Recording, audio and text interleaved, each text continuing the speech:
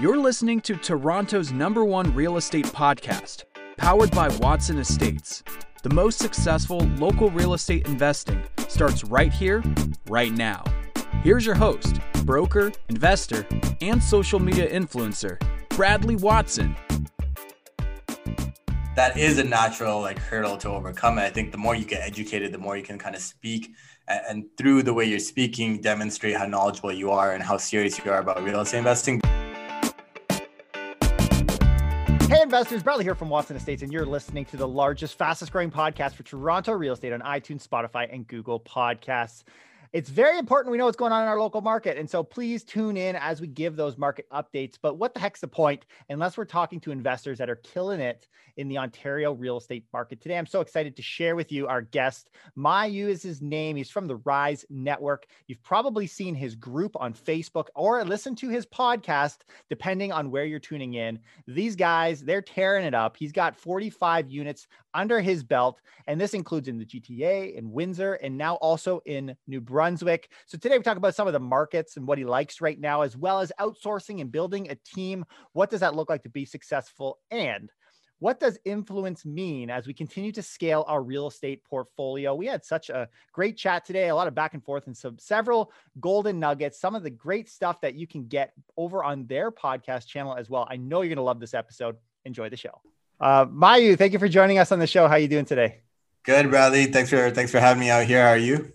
Yes, I am so glad to have you on the show. I know I love listening to the episodes you guys got over on the Rise podcast, and we're going to talk about some really cool stuff today. I love the synergy here. And so maybe for our audience that's just tuning in and has maybe never heard or seen any of the cool stuff you're doing, tell us a little bit about your story. What is your backstory in real estate? Before I get into that, I got to say, Bradley, you're definitely one of my most entertaining podcasts that I listen to. So as soon as you asked me on here, I was like, yeah, it's going to be dope. So I'll give everyone my quick backstory. I started my real estate investing back in 2015, but I really didn't know what the heck I was doing for a good 3 years. You just buy a property here, you kind of pay off that debt, then you buy another one, you just kind of grow organically. 2018, I got laid off from the job I was working at that time. And I was like, man, this is shitty, right? You just don't like feeling like that. And then in 2019, I basically just completely revamped my real estate investing. I got up to 45 units now. It's a mix between family rentals, student rentals, single families, small multifamilies. A good chunk of my portfolio is in Windsor, but I also have a few properties in the GTA. And now based on when this actually airs, I'll have about 15 to 20 units in New Brunswick. So yeah, value add investor, as are a lot of us out here, the BRRRR method and all that stuff. I started to flip a little bit more real estate along the way as well. And in the future, I'm going to be moving to mortgage space. So that'll be interesting as well. So you're definitely full-time right now at this point. No. You're working somewhere else? I have a full-time job, and there's come on, man. Everyone put it in the chat. Everyone leave a comment below and say, dude, you got to quit. Just tell us you gotta quit. No, there's a reason. Quitters never win, man. All this time, I never, I just never bought a principal residence, right? I was always just putting my money into buying investment properties and stuff like that. So then I wanted to make sure my principal residence was the last property that I could, in theory, qualify for from a mortgage perspective. Yep. So I kept buying properties on my name, and then I bought a pre-con because I was like, okay, this will let me plan it out appropriately. Yep. So that pre-con's hopefully closing this year, and then we'll see where it goes. So outside of the pre-con, are you doing simply BRRRRs on everything at every level? Even with your rent to owns, everything is just a BRRRR at this point, right? Yeah. So I don't do any rent to owns. Everything has been a BRRRR.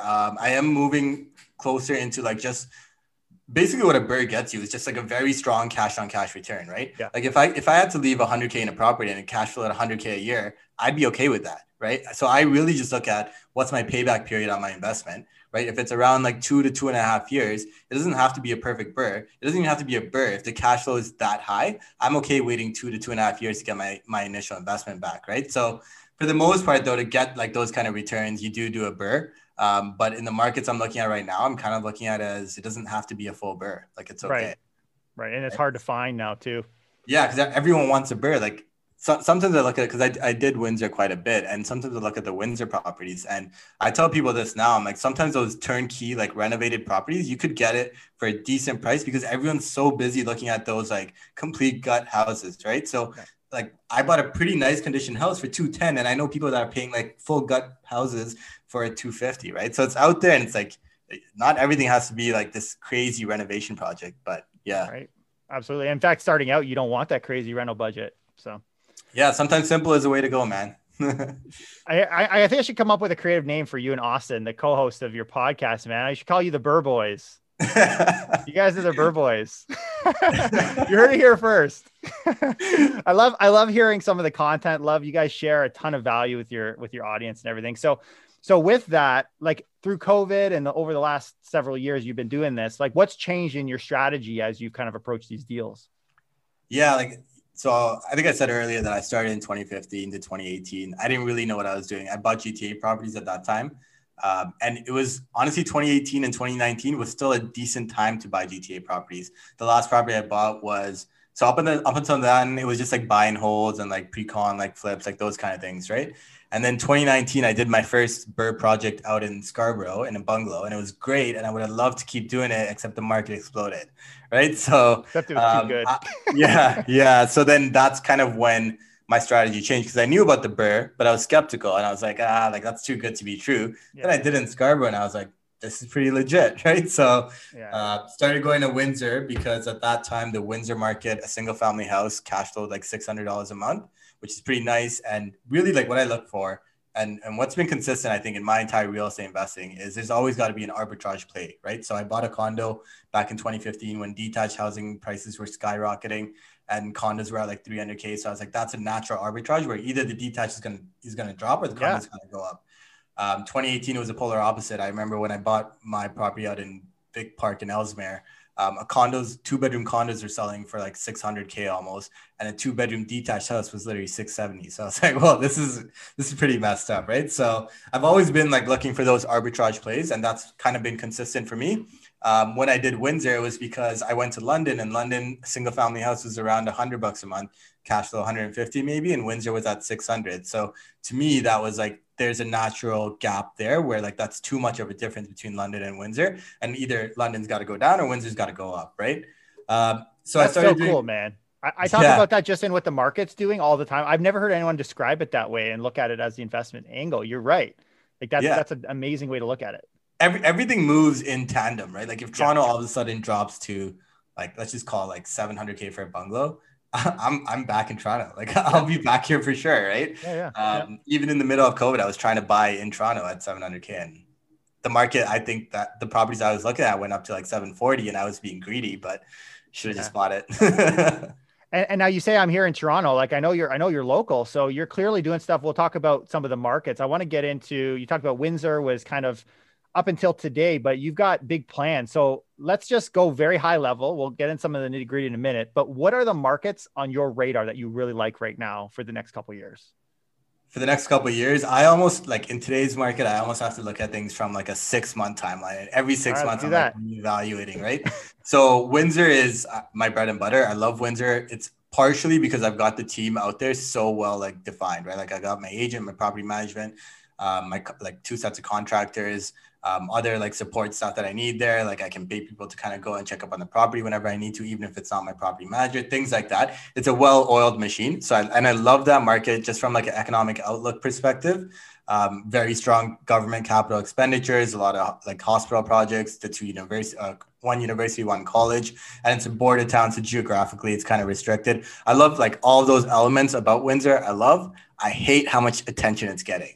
And that makes it like so hard to operate there, right? No kidding. So I was buying up until December of 2020. It's just since then, like the market's been kind of hot. I don't know where it's going. So I don't feel like I can make a calculated decision. Like what is my ARV? Shit, I don't know where it's going to be in like 2 months, right? So that market's on pause, but like it's still got a lot of potential, and I'll definitely be back in that one. Mm-hmm. Sudbury was on my radar for quite a bit. I think a lot of people are flocking to Sudbury. It's a great market. That one, obviously everyone loves to talk about the mining risk in Sudbury, right? And I think I was talking to Tristan a few weeks ago. Tristan Ritchie, he's a realtor out in Sudbury. The mines actually they've been operating pretty stable for like many years, for like 10, 15 years. There's an occasional strike, right? But everyone's unionized workers, so they get some sort of compensation, things like that. So the Sudbury market is definitely like on my radar. Yep. And then there's other markets that I've looked at, like Kirkland Lake, which is like super mining heavy. Thunder Bay, just because like Thunder Bay, it's underrated. Like no one talks about it. I just love going to something that no one talks about. So Kirkland Lake, Thunder Bay, Timmins, I looked at for a little bit. Belleville and Trenton, I was looking at, and then that market exploded as well. I've got a flip going on there, but really like what I'm doing right now is New Brunswick. To me, it's just whatever city I choose, I've got to have at least, somewhere around 15 units in that city. Otherwise, the scale and effort of building out the team, you don't really have buying power unless you scale to at least 15 units. Those kind of things didn't really work for it, but I love the New Brunswick market, and that's really where I'm at. And I agree with all these things you said. These are all markets. I mean, I've stuck my nose in Sudbury. I've stuck my nose in Belleville. I see exactly what you're describing. And Thunder Bay is a sleeping giant in some ways too, but New Brunswick, I'm very interested in. So let's talk about, because most of the guests we have and you're from Southern Ontario. You've seen the heat of the market in Southern Ontario. So you're looking at New Brunswick. You and many other people is also very competitive. Yeah. Why go outside of Ontario? To be politically correct, or no, I think the answer is pretty obvious, right? It's not just cash flow. And I was telling someone else this the other day as well. If I just wanted cash flow, I could go up to Thunder Bay, I could go up to Timmins, probably get the same amount of cash flow within Ontario, and life's good, right? Like you're not getting out of the province. But to me, like as your portfolio scales, the biggest risk in Ontario to me is always going to be tenant risk, right? Meaning if you get poor quality tenants in your assets, non-payment of rent, how much, like even if you generate, I don't know, let's just call it like 10 grand a month in cash flow on like a 50K unit portfolio, right? If like 5 tenants stop paying you rent, that's all of your cash flow gone for the month, right? At like $2,000 a tenant. So that was always a significant risk for me. It was always like a big concern. And then when I stumbled upon like New Brunswick, I liked like the economics. I liked what I was seeing as a region out there. I don't really invest for like price appreciation, meaning whenever that comes, it usually makes it hard for me to keep buying. So like, I like to just get out there and just like assume it's not going to happen. But the tenant risk for me in New Brunswick, it's, if someone doesn't pay you rent, they're out within like the month, right? Like you could get them out so fast. And especially when you talk about multifamily investing, the other problem with Ontario is the multifamily play is pretty, like, I think everyone knows it, right? Like you're just, increasing rents, decreasing expenses, improving your NOI, refinance at a higher valuation. The problem with Ontario is you've got tenants that are in some of these buildings for like 5, 10, 15 years. And sure, cash for keys is great in theory, right? Like I've got properties where I bought them and I thought, I'm just going to go in there, do cash for keys or negotiate the vacancy. And the tenant's like, no, like we don't want to leave. And then you're like, okay, like what are you supposed to do, right? Wait a minute. You want to stay in your house? And you don't want to go to the market and pay like double the rent right now? Like, okay, I get it. So that makes multifamily investing in Ontario like a much longer timeline and a horizon to turn on like an entire building, right? If you buy like an 8-unit building, it could take you like 2 years, right? And I've always been super focused on like, what's the velocity of my money? I want to put my money in and I want to take it out super fast so I can then go on to the next thing. And it's not like I started with a lot of capital, right? So it's always get out really quick. Right? If you can make it in Windsor, you can definitely make it in New Brunswick. No question. I mean, as someone who's naturally interested in what the market's doing, if there's a need for affordable housing here in Ontario, the current laws that are in place are not making it easier for investors. I think this should be a lesson to people who are in political positions and, even tenants. Like let the writing's on the wall, right? The construction, the renovation, the nice rentals, they're leaving Ontario because prices are too high. Yeah, there's no cash flow. And like you're saying, the rules, and with COVID even more so, the shutdowns, all these things are pushing a lot of people out. So now you've been able to build a lot of teams. And I know like we've dialogued even on like getting VAs and building these systems. I see you in your groups all the time looking for the right people. How do you build the right system in order to scale your portfolio? How valuable has that been for you as well? Yeah, like I think so there's two sides to it. Building like your power team in like a local region, I think is super important. And it's hard to do when you're first starting out, right? Because if you talk to an agent, like you're an agent as well, who do you value more? The guy that's done 5 or 10 units with you, or the guy that's, just getting started, doesn't really know what he's talking about. So that is a natural like hurdle to overcome. And I think the more you get educated, the more you can kind of speak and through the way you're speaking, demonstrate how knowledgeable you are and how serious you are about real estate investing. But I think, having a solid power team in every region you invest in is vital, right? But I think the only way to have a solid power team is to have a significant presence in that market. And by significance, I'm not saying, like I can move the Windsor market, because I can't, right? Like, it's nothing like that, but it's just enough to, keep everyone equally motivated in the success of my portfolio, success of myself, whether it's my agent, property managers, or contractors, just, keep everyone busy. So that's on the building a team side. I think it comes back to going in there and going in strong. So like I've partnered up with various individuals through joint ventures, etc., just to increase my borrowing capacity, right? So rather than like one or two people going into a market individually and buying one property each, if we're both looking at like New Brunswick, we could easily both go in there and buy two multifamilies, and we end up at the exact same position as if we bought one each. But as a result, we have more buying power. We have more leverage with our power team, right? So I think that's really what's helped me on that end. I think, if we're talking about systemizing processes, I wouldn't say I'm the best at it. It's a pain, right? Like my bookkeeping, man, like it's a mess. And I'm an accountant. You guys are extremely active on social. I can see like there's no way you're running that by yourself. I know you've got supports in place. Yeah, but the supports in place is so the Rise. So okay, so let's talk about the Rise Facebook group, right? Like that's a Facebook group that myself and Austin Ye, we co-run, for anyone that doesn't know. And it's a pretty active Facebook group, but a big chunk of that up until maybe a few weeks ago was just myself and Austin. We were just like in there accepting all the posts, filtering everything, responding to all the comments, etc. And so what we've now tried to do is, because I am a strong believer that you have to almost do it first so that you can understand it, and then you can bring in people to help you out with it, right? So now we're empowering other people that were active within the Facebook group, and we're bringing them on as kind of like these like ambassador roles where you can then get them to approve and deny and, all these like posts and engage with people, right? Which is, it's required. So that's like, and even if we talk about the podcast, I was the one that was, editing it like the night before the release of an episode. I'd spend like a couple hours like editing it. It'd be a mess. And then I'd release it the next day at like 6 a.m. or something crazy like that. And then eventually, we tried out a VA, not VA, but those guys on like Fiverr and stuff like that. We tried them out.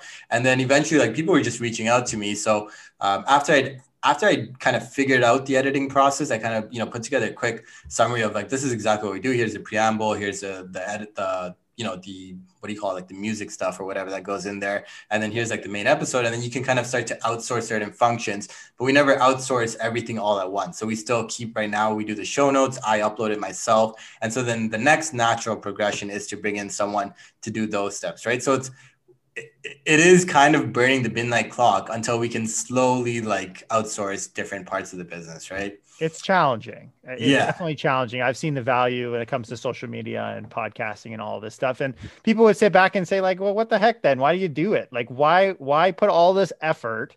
I mean, you and I know us, it supports our channel. All we're doing is circling listeners and people who are learning back into the same pool to keep listening and learning.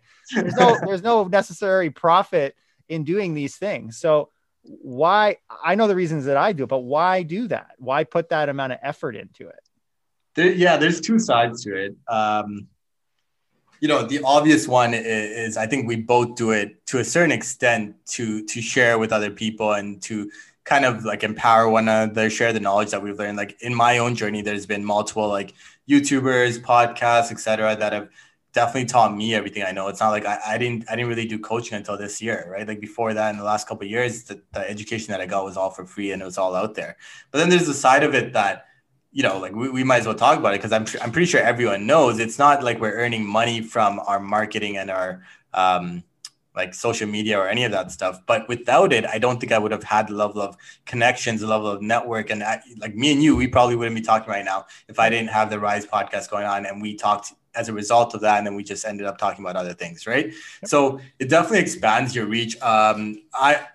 Before 2019, if you look at my Instagram page, I probably posted once every 6 months. I was like that kind of guy. Like I didn't take pictures of myself. I didn't take pictures of anything, right? Just kind of live life. And then it was really, I'd have to give credit to Austin on that. He was like, look, man, like you can be a real estate investor all you want, but if no one knows that you're a real estate investor, there's a cap on how high you can go. So I at the beginning of 2019, I still had a fair amount of capital myself. So I was kind of like, no, like that's fine. I got this. I don't need people. Right. And then I just started, writing articles, sharing a little bit about what I knew out into the world, like a rent versus owning in Toronto, like those kind of things, right? And then people just start talking to you about real estate, and the people that talk to you about real estate, you had no idea either owned that much real estate or had an underlying passion for real estate or had that much capital sitting around. And money is in cheap supply, right? Like we look all around us, everyone's got a couple $100,000 in equity if you owned a house at some point, right?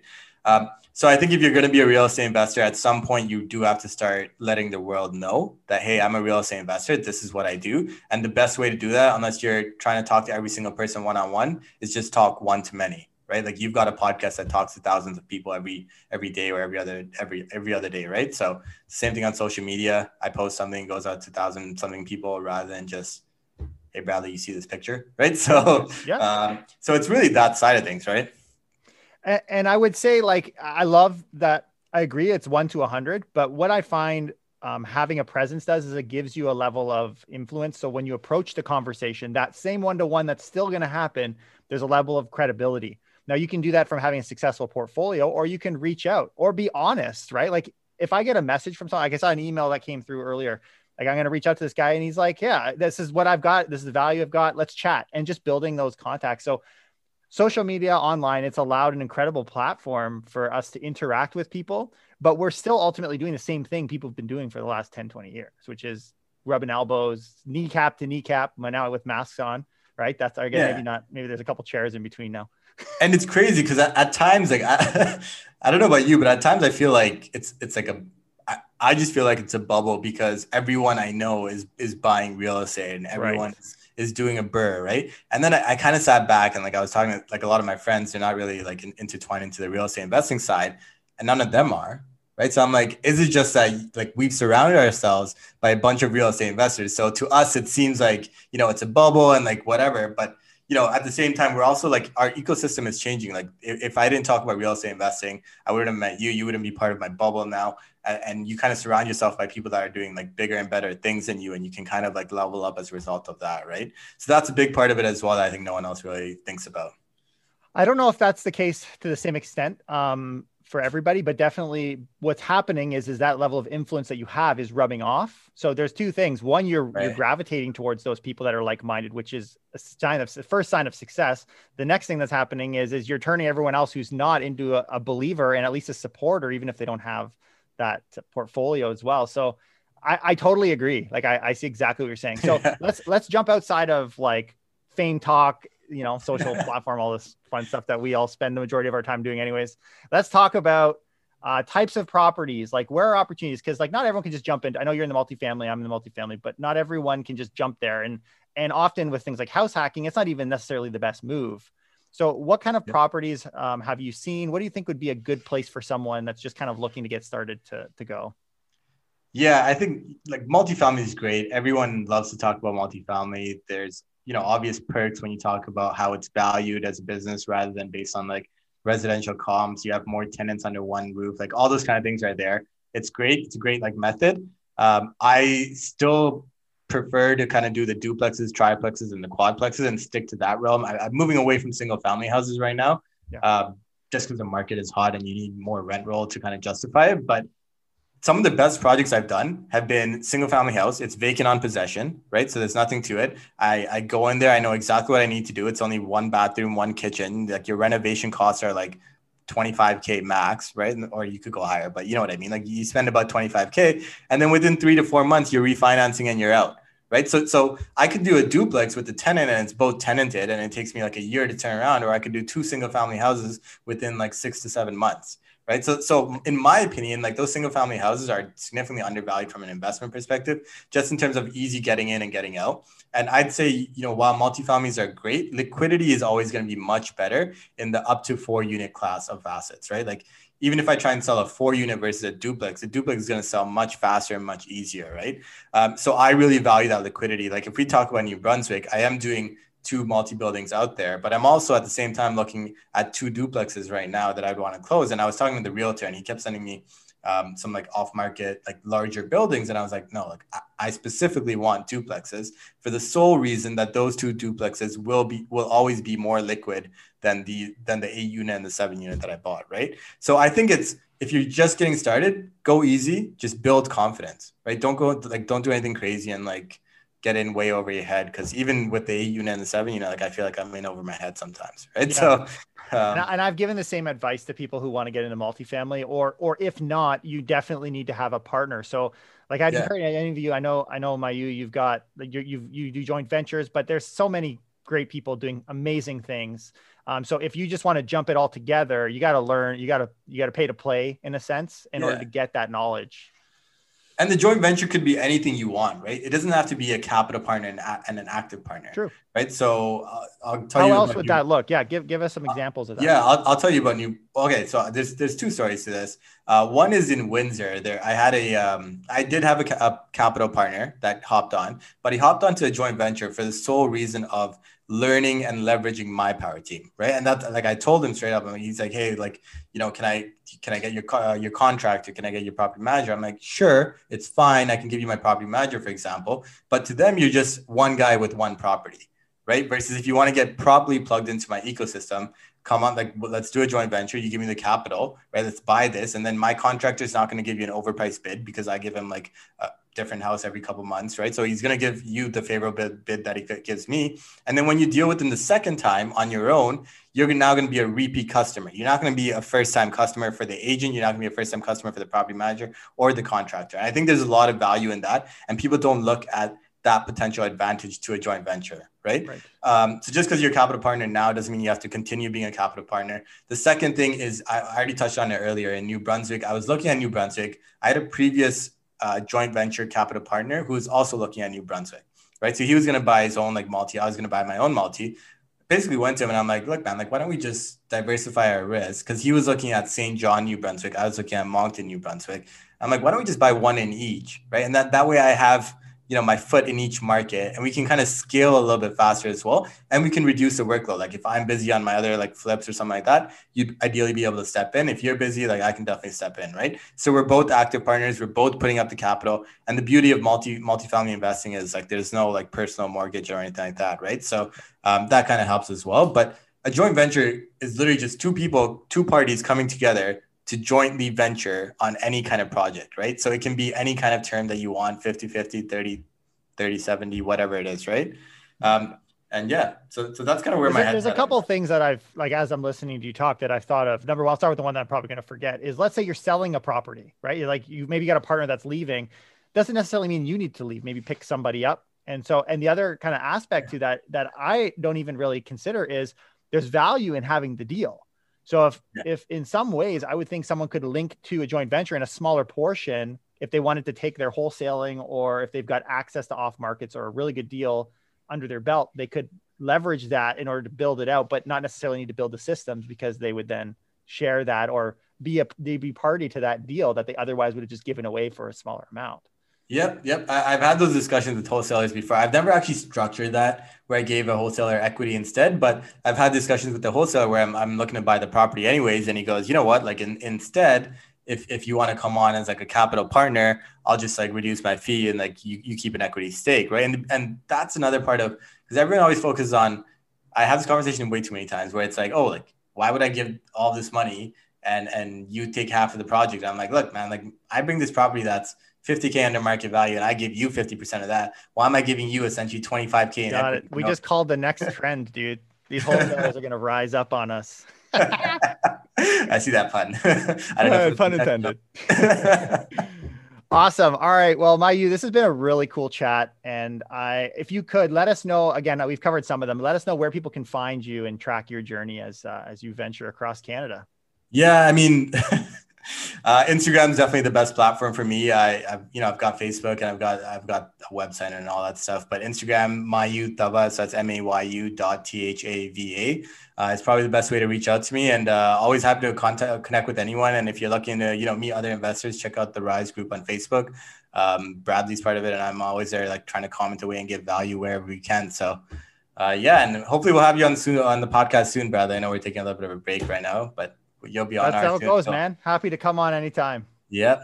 Appreciate it. Thank you for joining us, Mayu. We'll see you next time. Yeah, thanks for having me.